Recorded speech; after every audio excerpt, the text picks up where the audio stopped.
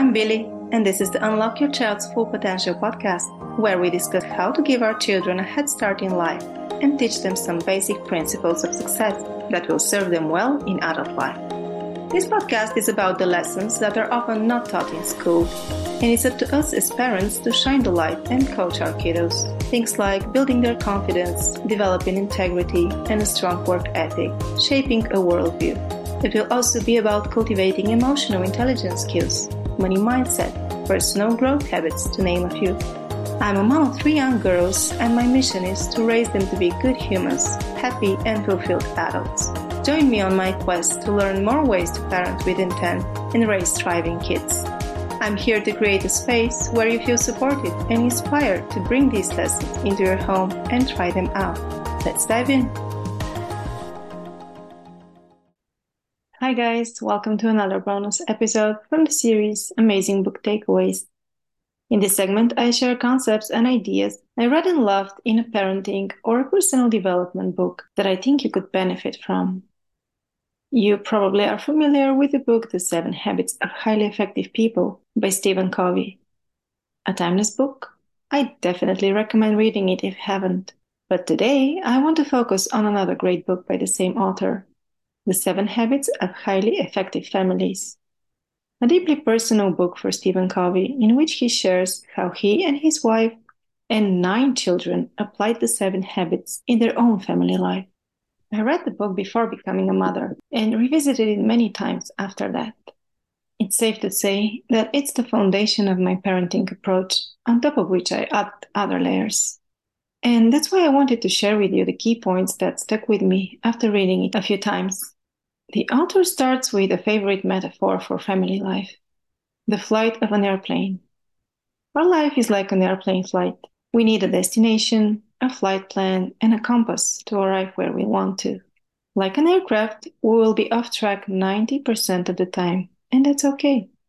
As long as we keep a clear vision of our destination and the plan, and we have the courage to keep coming back time and time again, we will arrive safely. Now let's look at each of the 7 habits through the lens of family life. Habit 1. Be proactive. Between whatever happens to us and our response to it, there is a space.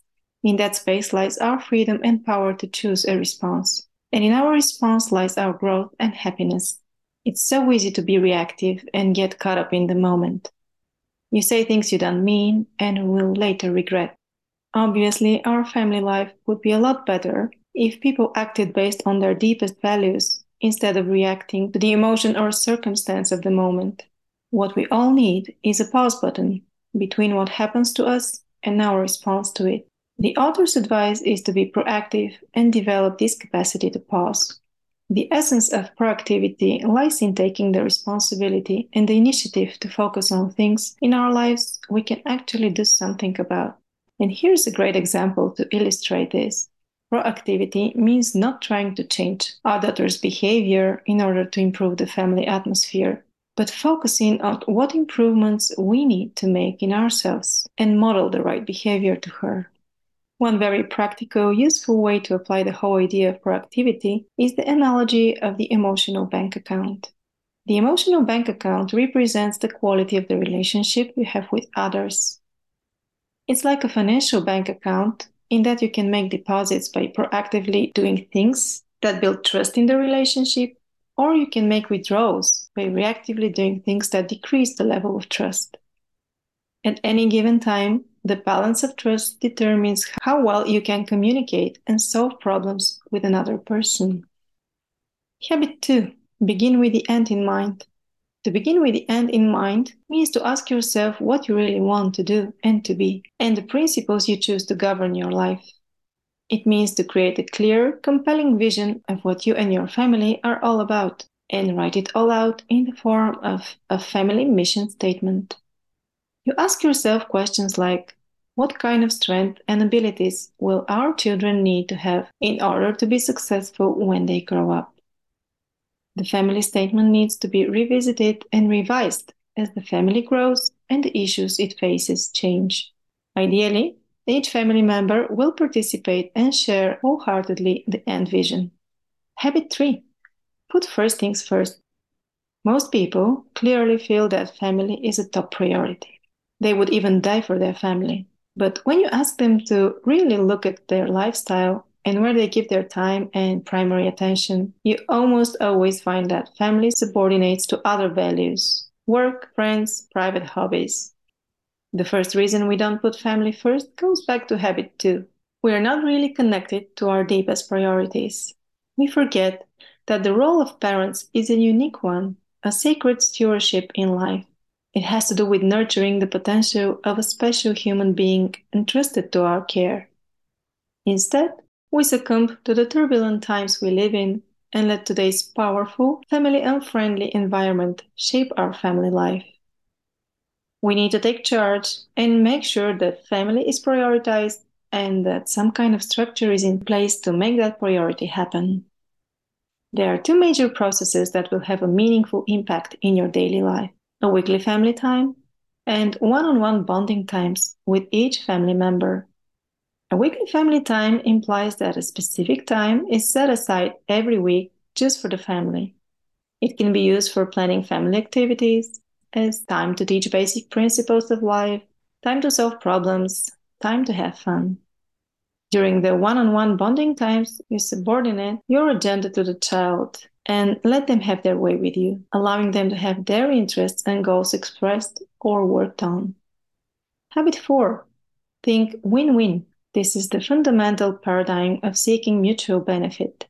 No one likes to lose, especially in close family relationships. The only long-term viable alternative is win-win. Parents' habitual win-lose attitude may get their way in the short run, especially when children are little, but it will absolutely bankrupt the emotional bank account. Lose-win may make them popular in the short run, because they essentially take the course of least resistance and let children have their way. But there is no standard, no respect. A good recipe for success: let them win in the little things and take a stand on the things that really count. Habit 5. Seek first to understand, then to be understood.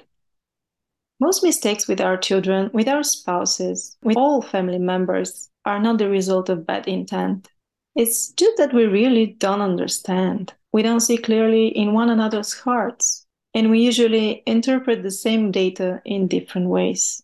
Through empathic listening and seeking to understand, we can overcome these problems.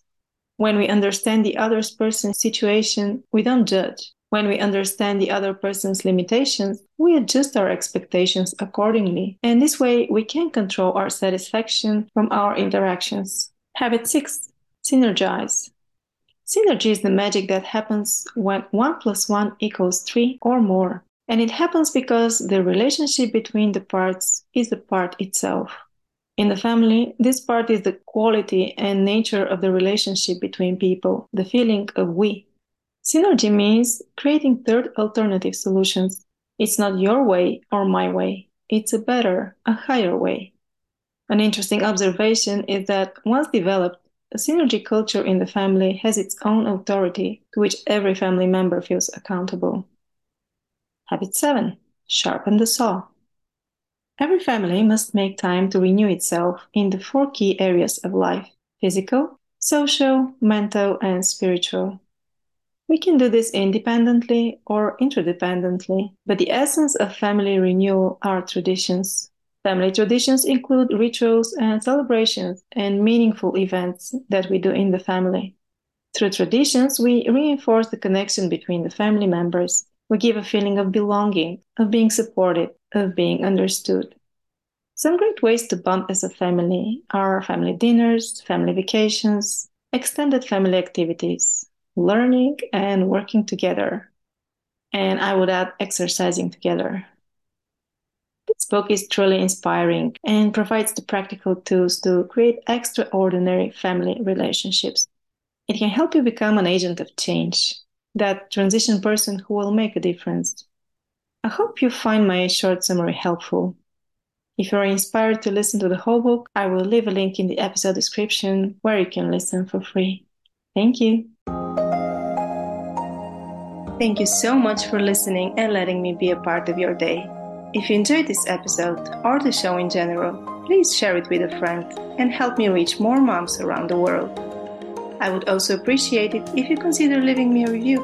Reviews are literally the lifeblood of a podcaster and help me so much. Don't forget to subscribe so you get notified when a new episode drops. See you next week!